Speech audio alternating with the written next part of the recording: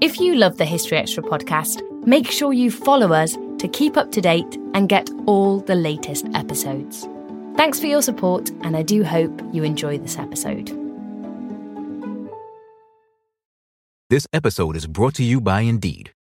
We're driven by the search for better, but when it comes to hiring, the best way to search for a candidate isn't to search at all. Don't search, match with Indeed. Use Indeed for scheduling, screening, and messaging so you can connect with candidates faster. And listeners of this show will get a $75 sponsored job credit to get your jobs more visibility at Indeed.com/historyextra. Just go to Indeed.com/historyextra right now and support our show by saying you heard about Indeed on this podcast. Terms and conditions apply. Need to hire? You need Indeed. This episode is brought to you by Visit Williamsburg. In Williamsburg, Virginia, there's never too much of a good thing. Whether you're a foodie, a golfer, a history buff, a shopaholic, an outdoor enthusiast, or a thrill seeker, you'll find what you came for here and more. So ask yourself, what is it you want? Discover Williamsburg and plan your trip at visitwilliamsburg.com. Welcome to the History Extra podcast. Fascinating historical conversations from BBC History Magazine and BBC History Revealed.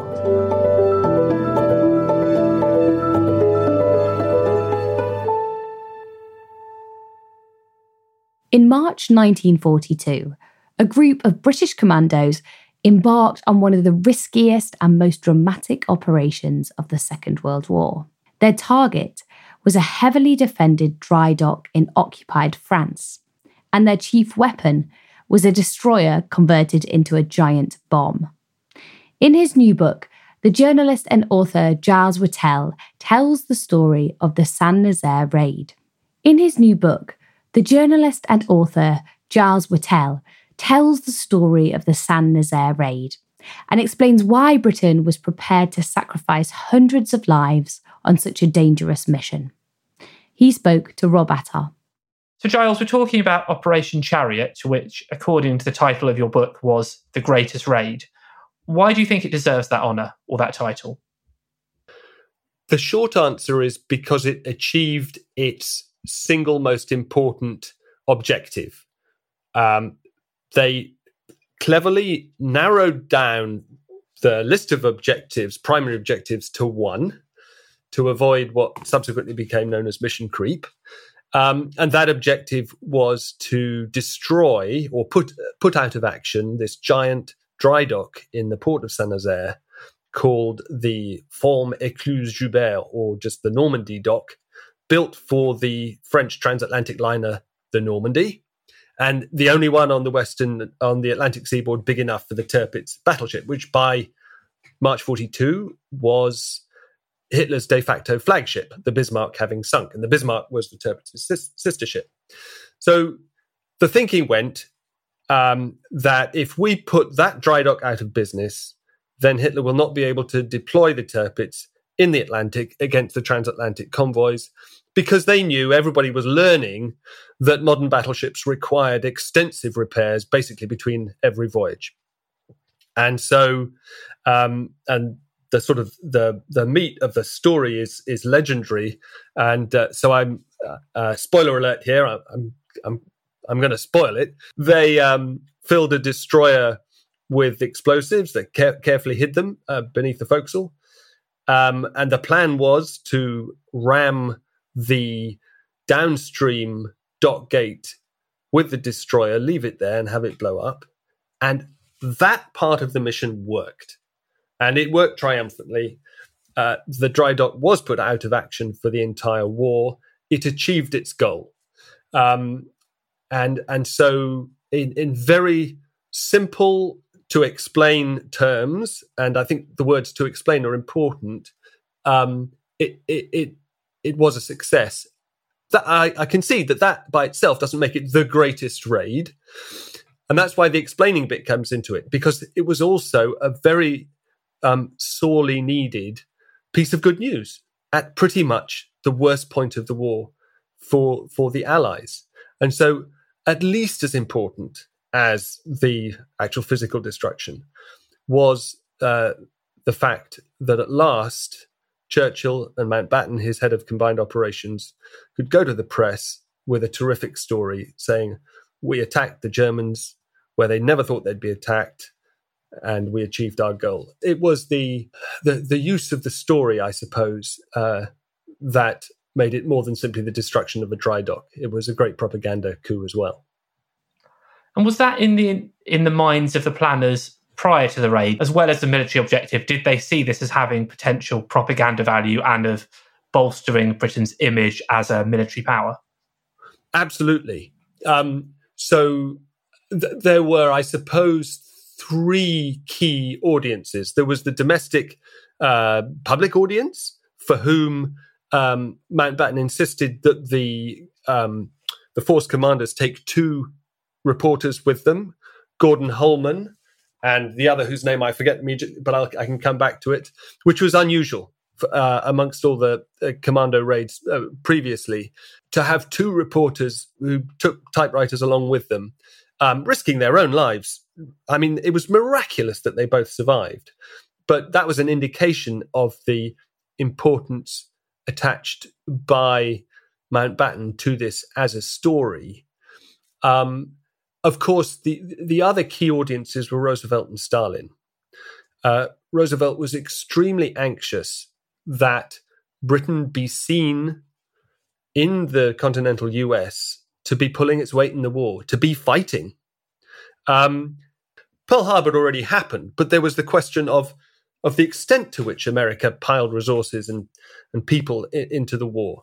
And the more Churchill could show that Britain was actually fighting, the easier it was to make the case that here was a worthy ally and the US should hold nothing back. And the third audience was Stalin, who had been begging for a second front in the European war for a long time. Roosevelt and Churchill had denied him one. And so the question then for Stalin, as he soaked up the punishment of the German armies on the Eastern Front, was, well, what are you guys doing at the other end of the Eurasian landmass? And Churchill needed an answer to that too.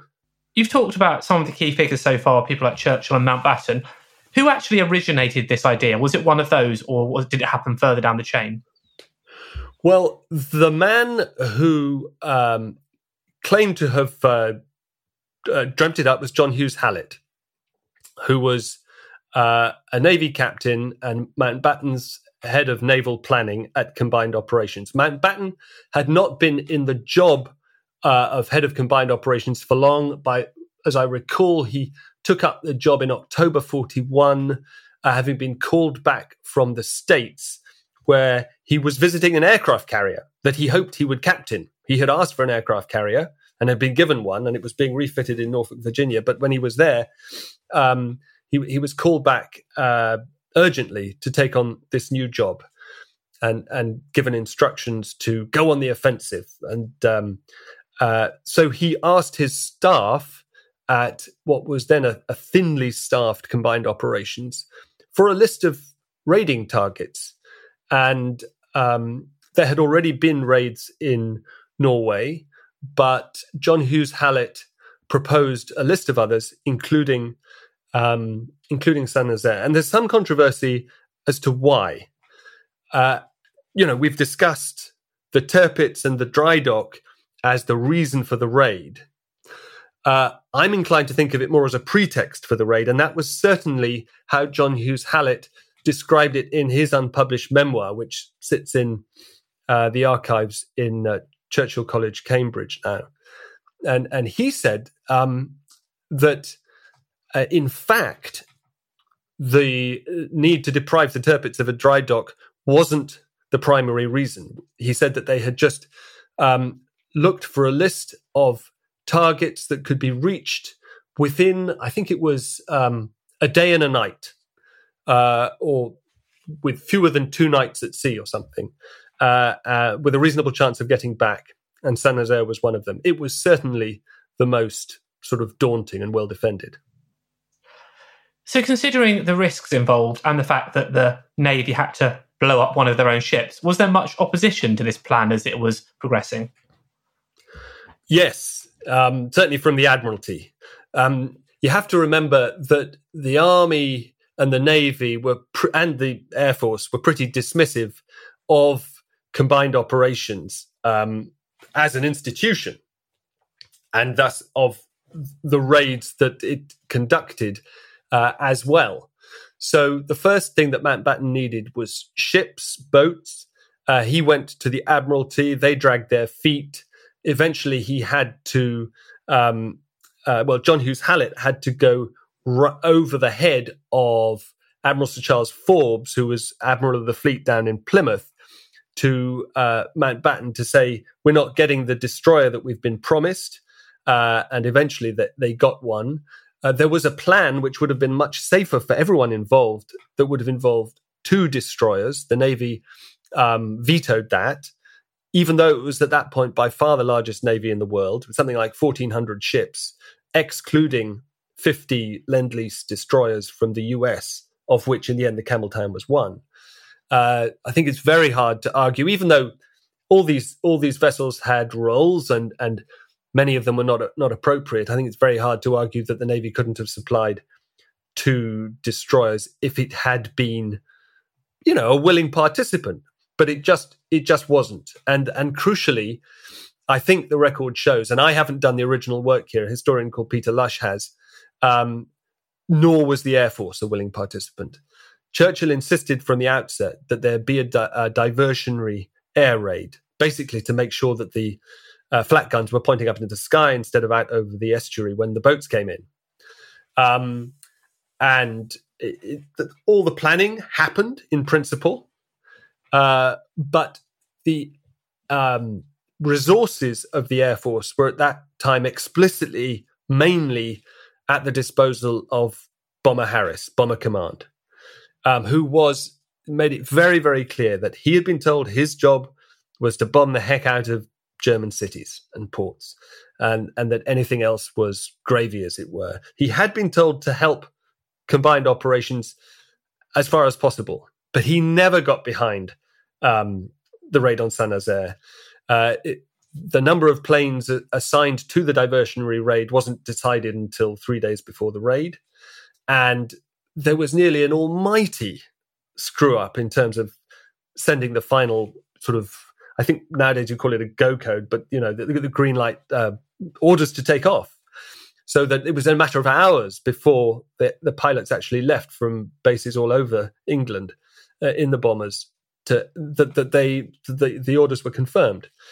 And in the end, that raid simply didn't do the job required of it. And again, there's confusion to this day as to exactly why the pilots were told not to drop bombs unless they could see their targets.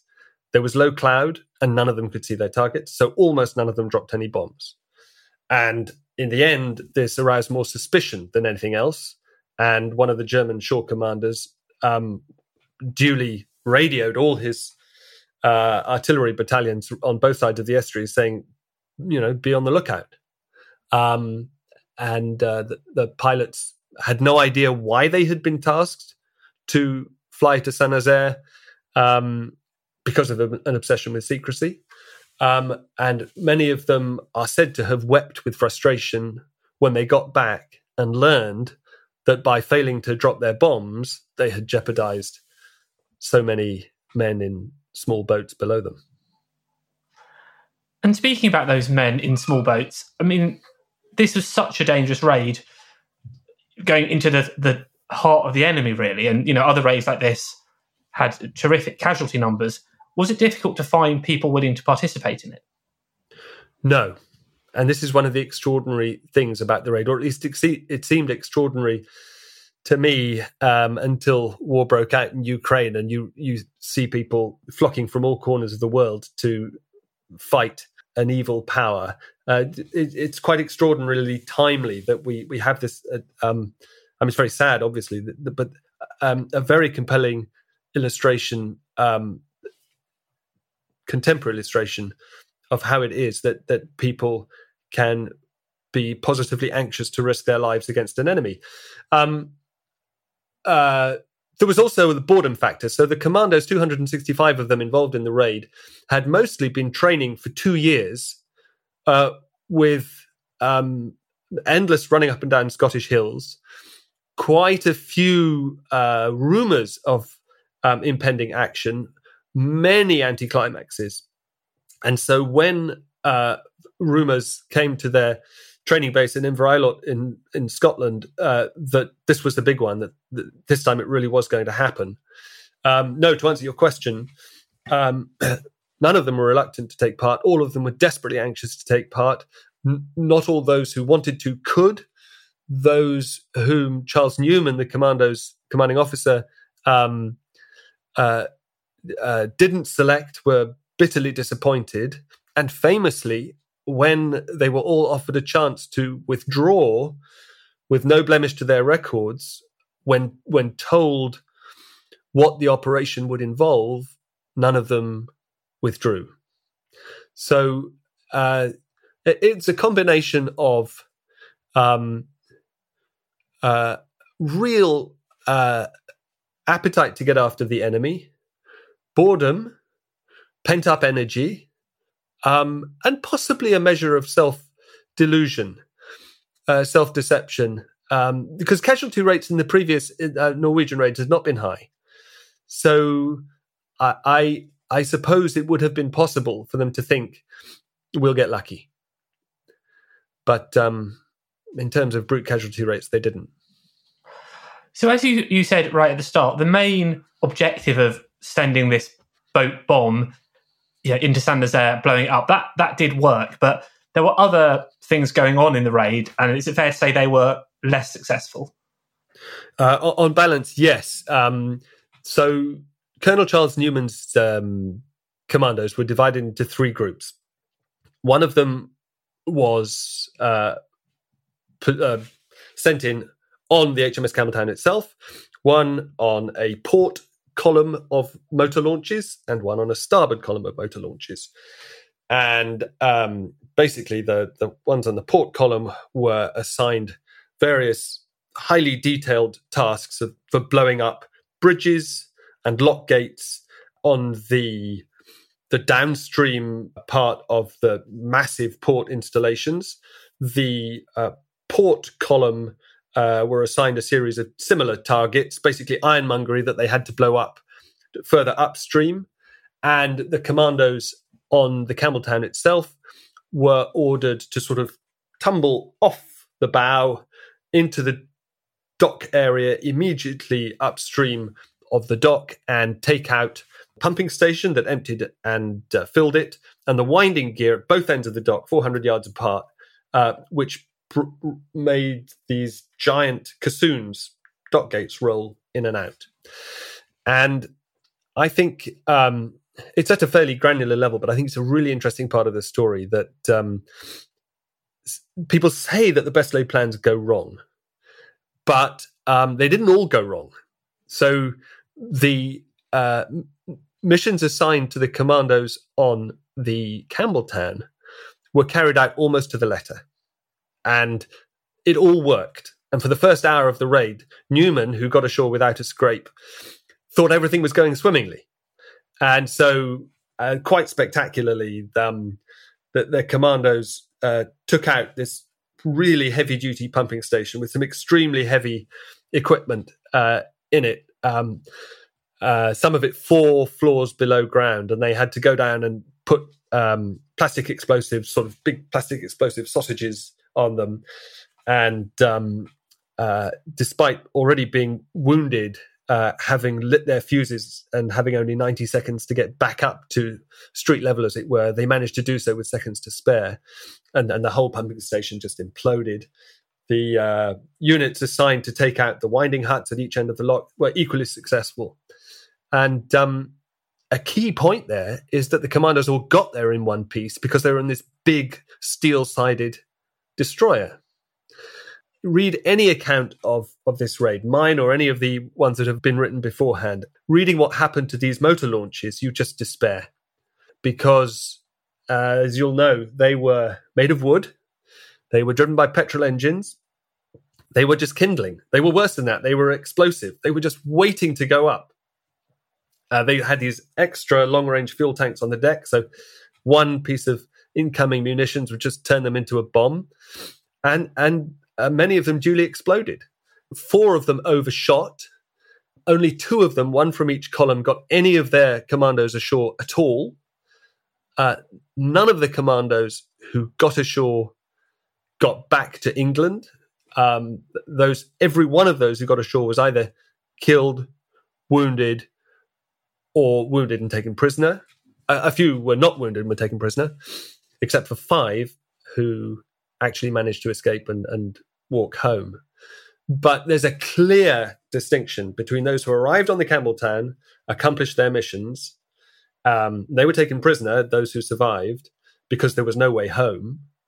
And those who arrived on the launches, most of whom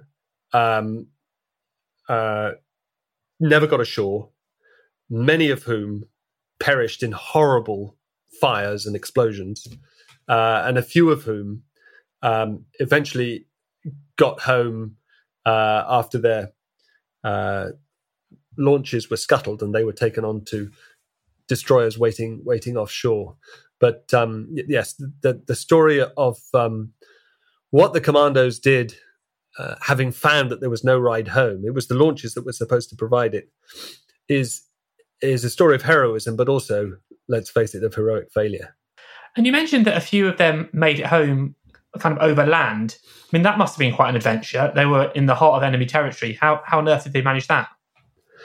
Well, it is an extraordinary part of the story. The default plan, which they had been warned about, told about, and so it was very simple for Charles Newman to explain when it came to it, was walk to Spain.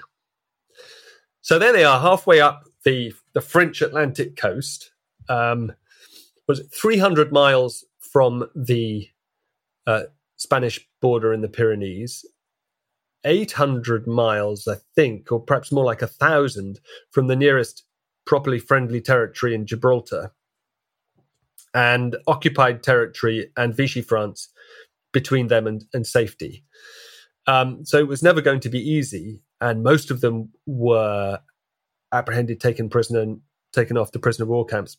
But 2 groups of 2 and one other, there's one that I researched fully, managed to get out of Saint-Nazaire to the north into what was and remains sort of rough farming country.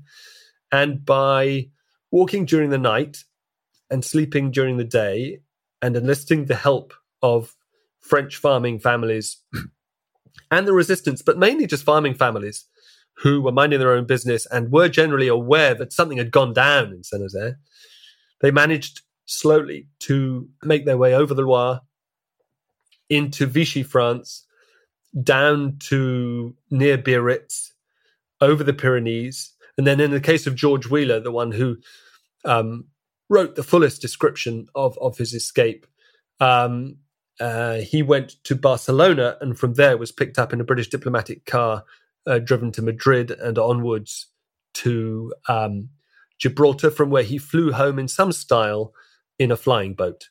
But yes, heck of an adventure. Still to come on the History Extra podcast. Bill Lovegrove realises that his skipper is not on deck, is not in the water, goes back to get him, climbs off the burning wreck with him onto a life raft, and just holds on to him in freezing cold water for the next 12 hours. This episode is brought to you by Indeed.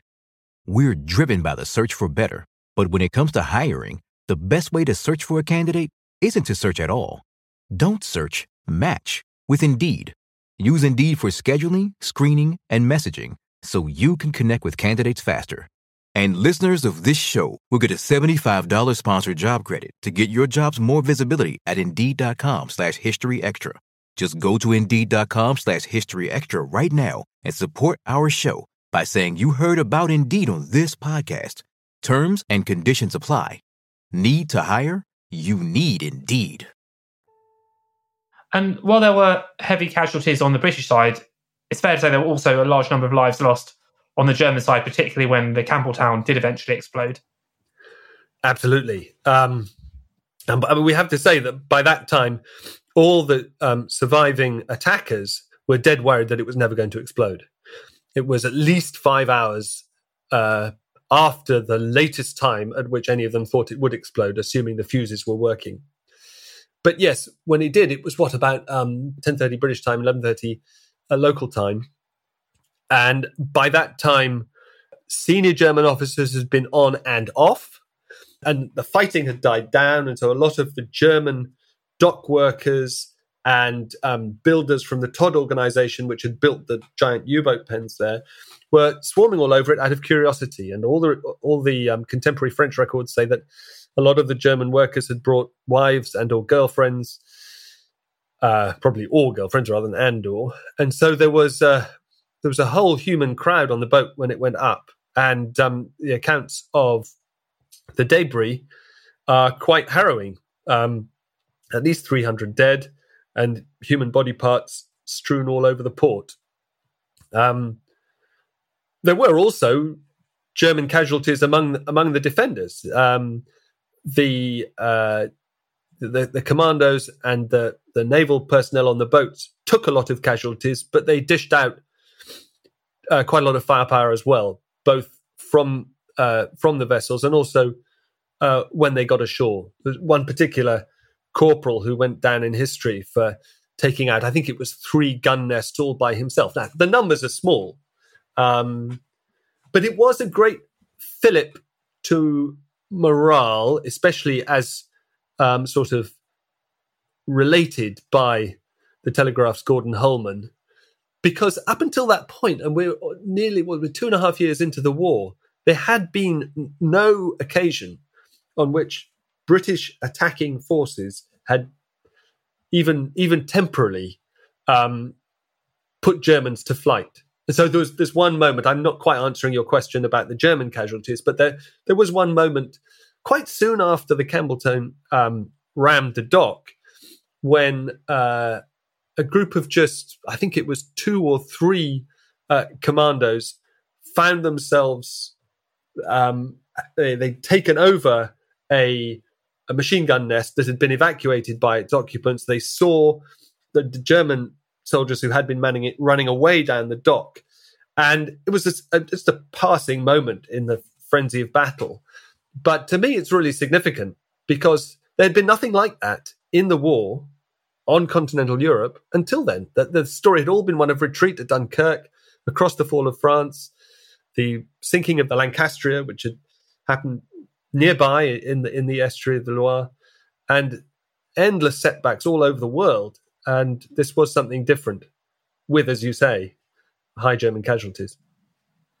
So if this was a real propaganda boost for Britain, what was the reaction on the German side? How badly did this go down with Hitler? He was furious. The Germans, it should be said, jumped on it for their own propaganda purposes initially. They were right there with camera crews and reporters immediately. They were there almost as quickly as military reinforcements from about 8 or 9 in the morning on the 28th of March, photographing the British wounded, trying to get them to talk, to say more than their name, rank, and number, and trying to present the whole thing as a failure. And indeed, in the initial German news bulletins, which we should probably call propaganda bulletins, they stated, obviously falsely, that the Campbelltown had not even reached its target. And then the Campbelltown blew up. And on the 29th, reconnaissance Spitfires from Cornwall were able to confirm that. Cloud cover had prevented it before that, later in the day on the 28th. And it was only then that the British press picked it up as a really good story. And there was a press conference attended by 150 or more journalists and by Rob Ryder, the Naval Force commander, and Sam Beattie, the Campbelltown's captain. And then the German reports had to adjust. They still refused to acknowledge that it was any sort of a real setback. But then the acid test was, as you suggest, Hitler's reaction, and he was both angry and bewildered that his heavily defended U-boat base could have come under attack like this. And he sent a series of high-ranking officers to investigate. Intriguingly, heads did not roll. The key artillery commanders were actually decorated. None of the U-boat flotilla commanders there were punished. In the end, the senior officers who were sent there had the backs, as it were, of those who had been caught by surprise. And so then the question is, did the raid achieve another strategic aim by forcing Hitler to divert large numbers of troops to the defense of the western seaboard? And the answer there is not really. Some, yes. But at that point in the war, he was actually sending very large numbers of troops in all directions. And so it's hard to make the case, I think, that Saint-Nazaire by itself really took the pressure off Stalin, for example. To the extent it did, it was more symbolic than real. So with that in mind, do you think it was worth huge casualty numbers on the British side, but on the other side, it achieved its aim and had real propaganda significance? Do you think overall the sacrifice was worth what was achieved?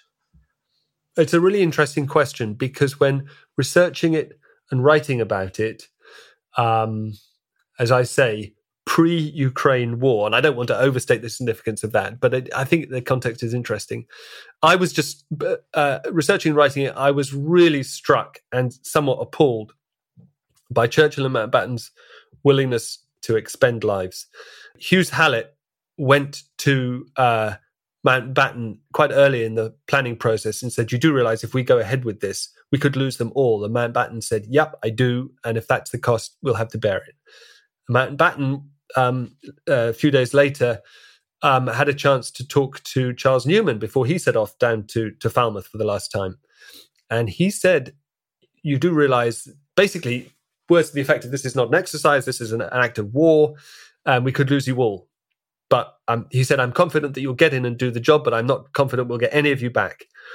And if you don't come back, then it's just equivalent to the loss of one merchant ship." And again, he said, we have to live with that. And Churchill too. And it seemed callous and wasteful to me, coming fresh to the subject, partly because they had chosen these motor launches, which were so obviously unsuitable. If they were suitable, they'd have stuck with them for D-Day, and it's very, they didn't. They chose steel-sided landing craft instead.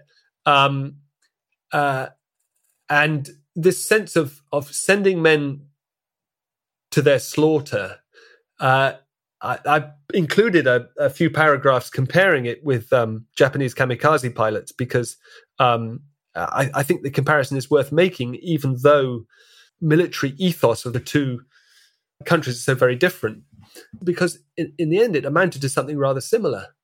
But, and all said and done, was it worth it? I actually think it was.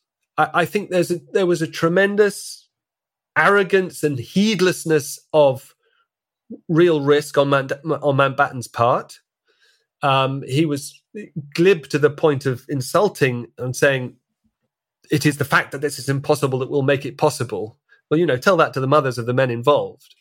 But you have to ask yourself, if Britain hadn't been mounting this sort of targeted, ambitious, not fooling around raid at this point in the war, what would it have been doing? How would Churchill have persuaded both Roosevelt and Stalin that Britain was a worthy ally and warranted the dispatch of tens of thousands of American men and planes, and warranted the deaths of tens of thousands of Russians on the Eastern Front? If Churchill couldn't show that there were losses in blood as well as treasure on the British side.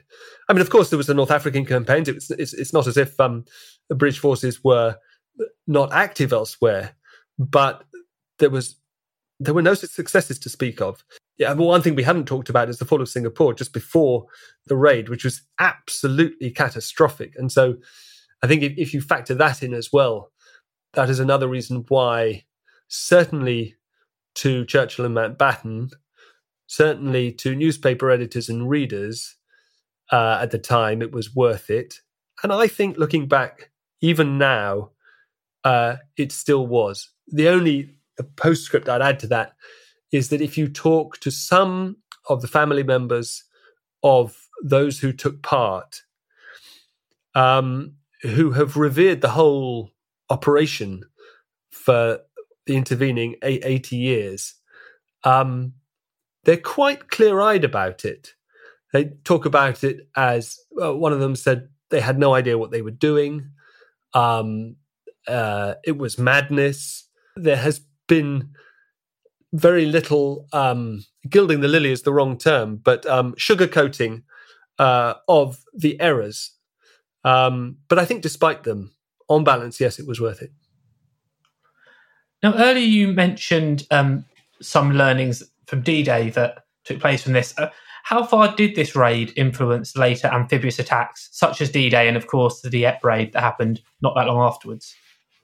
Well, to take the first part of that first, I will dodge the question by saying I know that it's such a massive story that the logistics and the planning, the technical planning for D-Day, I'm out of my depth in that. If all I can say is that they certainly didn't repeat any of the tactics that they'd used at Saint-Nazaire. Of course, very different geographies as well for attacking a hardened port and attacking beaches. But I do think that Saint-Nazaire was significantly and tragically influential in persuading Mountbatten and Hughes Hallett, for that matter, that a raid on Dieppe could be successful.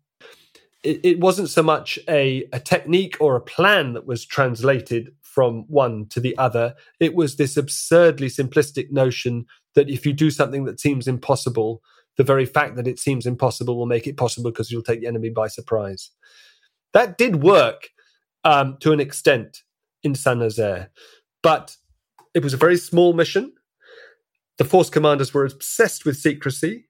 Rob Ryder, the naval force commander, had constructed this entire imaginary world in which the flotilla was an anti-submarine striking force heading for Gibraltar. And that did take people in. They disguised the destroyer as German. That took people in for crucial seconds. They had a Morse signaller on board who signaled to the shore in German. That took people in for a few more crucial seconds. So they got further up the estuary before all hell broke loose. And every second that they managed to persuade the Germans not to open fire was A, meticulously planned, and B, vital to the mission's success, such as it was a success. I'm no expert on Dieppe, but if you read Brian Villa-Loring's account of the raid, in a sense, all the wrong lessons were learned. It's a debate that rages on to this day, the extent to which success at Saint-Nazaire bred failure in Dieppe, but I'm inclined to think it did. There were some 600 people or more than 600 people who participated in the raid, and obviously through writing the book you've researched many of their stories. Did any of these men's stories really stand out to you? There were some interesting couples, oddly, that stood out to me, and these were pairings of officers and enlisted men. In each case, these sort of privileged sons of aristocracy, their lives were literally saved by incredibly tough men who kept their heads and looked out for them when they could easily have slipped beneath the waves or collapsed. I mentioned the case of the pumping station. The two men who eventually went all the way down there and lit the fuses and came all the way back up were the Second Lieutenant Stuart Chant and Arthur Dockrell, who was a former choir boy from Ely Cathedral and a plumber who was not particularly big or strong, but obviously completely fearless and very musical. So the story has it, as they walked down these steps in the darkness towards the ground floor of the pumping station, it was silent apart from this sort of muffled thudding of explosives at four floors above them, and apart from him whistling the White Cliffs of Dover. And then Stuart Chant had been wounded in the leg and the arm on his getting off the destroyer. And so he was bleeding and he was unsteady, and there was no way he was going to get up to safety in 90 seconds on his own. And so they went back up with Dockerell carrying his own backpack, Chant's backpack, and Chant just holding onto his belt. And he just led him up through the darkness and out of the pumping station within a few seconds of it blowing up behind them. And that was an extraordinary story to me. And I managed to find Arthur Dockerell's son, Duncan, who still lives, within earshot of the cathedral bells in Ely. And that was great. And he told stories about how his father went back to plumbing, and showed me pictures of family gatherings down the decades ever since, and how he was a very calm man, but with this deep, deep inner strength. And then another story that was similarly compelling, I found, was that of Mickey Wynne, who was the 7th Baron Newborough with a huge estate in Snowdonia, and was a part of the raid because he persuaded Ryder to let him tag along with this very high-powered, very fast torpedo boat, which had initially been designed to take out the Scharnhorst and the Gneisenau battle cruisers in Brest, but didn't get the chance to do that because they escaped back to Germany. And so he tagged along. So yeah, long story short, Mickey Wynne and his chief motor mechanic, Bill Lovegrove, get up the estuary, take on board a whole boatload of survivors, and begin their high-speed run to safety. This boat is barely controllable when it only uses a few of its 5 engines, but when it uses all of them, it can go at about 50 miles an hour. It planes, and none of the artillery could, even with powerful searchlights, could sort of train on it long enough to get an accurate shot in. So it was home free, except that then Mickey Wynne saw a couple of what he took to be, and in fact were, British survivors floating on a life raft in the estuary. And he had a moment to think, do I disobey explicit orders and stop to pick them up, or do I carry on past them? And he couldn't bring himself to carry on past them. He stopped, he picked them up. The boat was blown out of the water. Mickey Wynne was blown across the wheelhouse. He only broke a finger, which is very painful, but he also had an eyeball knocked out of its socket. He was practically unconscious. The wheelhouse was on fire. Bill Lovegrove realizes that his skipper is not on deck, is not in the water, goes back to get him, climbs off the burning wreck with him onto a life raft, and just holds on to him in freezing cold water for the next 12 hours, as most of the others on the life raft simply give up. I mean, hell, I wouldn't have done anything else but give up. But a lot of people simply lost strength and disappeared beneath the waves. And there are heartbreaking stories of well-remembered last lines from soldiers who just ran out of strength and said, "That's it, cheerio, I'm off," and then they disappeared. And the bodies never found, many of them. So those two cases, and then the third similar case in which one of the enlisted men saves a toff, as it were, if you don't mind me putting it like that, happened right at the beginning of the operation when launch 192, which is at the front of the starboard column, hit very early in the action, veers to the left, crosses the path of the whole port column. So you can imagine if you're in the port column thinking, I hope this goes well, oops, it's going really badly from the first few seconds.